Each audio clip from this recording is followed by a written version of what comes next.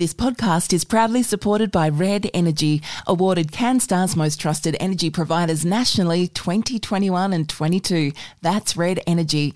And Prince Wine Store, bringing wine enthusiasts the greatest wine in the world. Visit princewinestore.com.au. Here we are, dear Caro and Corrie, our problem-solving segment for Don't Shoot the Messenger. And Caro, we have a really interesting letter this week from Annie from Collingwood. We've had a few, Corrie. There are a lot of dilemmas that are very personal that'll be coming up in the next few weeks. But I love this one. Well, just a reminder to everybody listening, please, we love your feedback. We'd love you to send in a dilemma, anything to do with matters of the heart, matters of work, matters of family, anything at all. Feedback at don'tshootpod.com.au. Just send in your email. This is from Annie. Dear Caro and Corrie, thanks for your podcast. I listen every week and love your discussions. I have a work-related dilemma. Have you heard of the phrase quietly quitting? I thought it was just another new COVID term until I realised staff in my own small business have become increasingly challenging to motivate.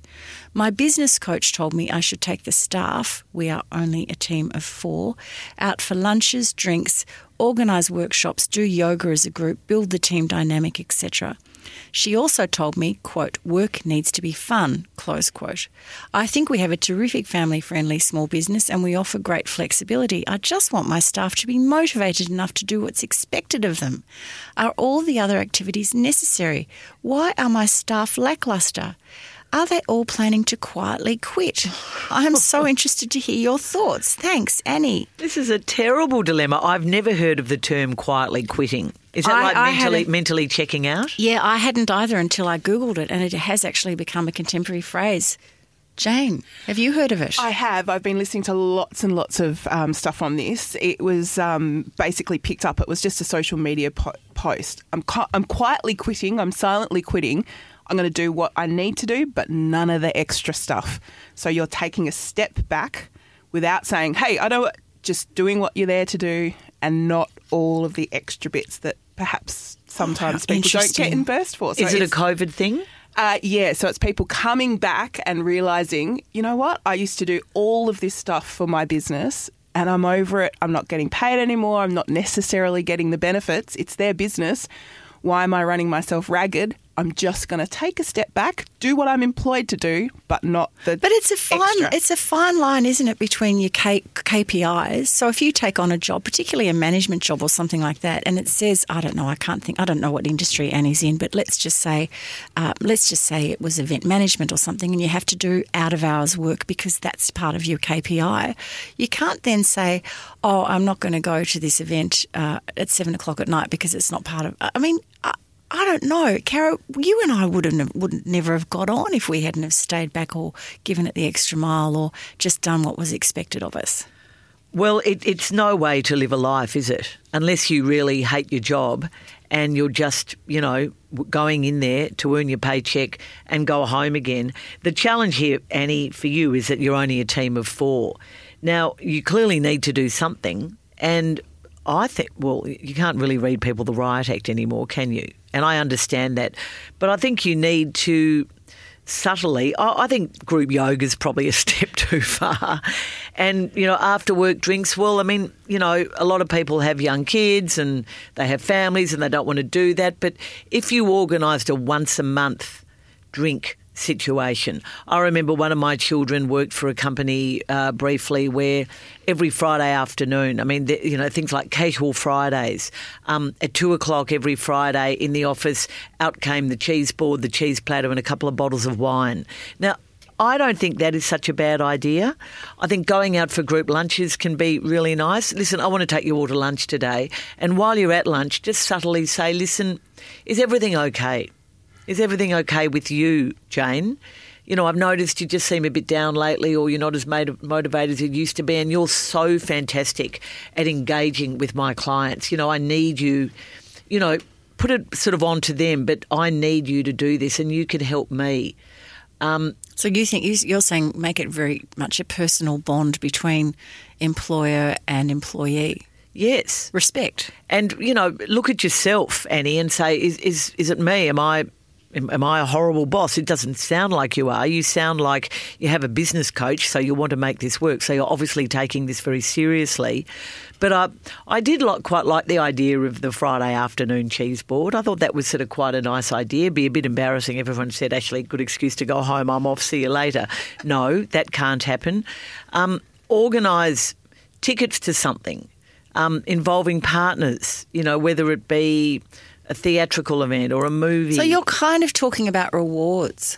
Well, I think you have to do something, otherwise people are quietly quitting. But Janie's talking about this quietly quitting thing as very much people reassessing. I hate this term work-life balance, but it sounds like that's what it is in a way. If you have stuff going on and you at home and you want to be a part of your home life because you have been for the past 2 years, you don't necessarily want to be doing the drinks on the Friday night, do you? You want to be out with your own friends. Well, not Friday night, but just Friday afternoon. As part of the work. Yeah, hours. and how can you have a good work-life balance if you don't enjoy your job? You're better off having a bit less time at home and enjoying your job, and when you are at home enjoying that too and not dreading going into work. That's not work-life balance doesn't necessarily mean you're doing less work. It just means you're sort of trying to enjoy every part of your life, including having a good night's sleep. If I was Annie, I would probably have either a group meeting or, as you said, go out to lunch and everything and say, look, this company really depends on the four of you. The bigger goals and the greater achievements we get together, we will all benefit from it. We will all benefit either on your CV or a pay rise or the company's flourishing. We're kind of all in this together, and I am really happy to take on flexibility and family friendly and let you go if your child is sick at home or whatever it might be, trusting you, the work will be done, but I also need a little bit of trust back. Yes. Don't you think? What do you think about puppy days? Oh, well, if it was Panda, she'd be so well behaved, but it sounds like Trudy's dog might not be so good on a puppy day. Don't be mean about poor Kip Johnson, as we call him. Does work have to be fun, ladies? She mentioned that. Yes. Really? Is that where we're at now? We have to have fun at work? No, it doesn't have to be like, this is great, I'm at a party, I'm laughing my head off. But it has to, of course there has to be rewarding. Rewarding.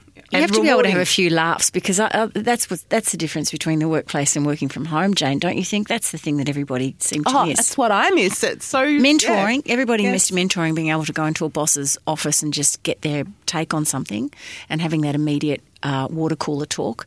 But also people missed having a gag about your footy team, Hawthorn playing so terribly on the weekend, or whatever it might be that keeps the joy of work bubbling along. Do you think people also have realised, and this is a big wake up for me, that the show does go on?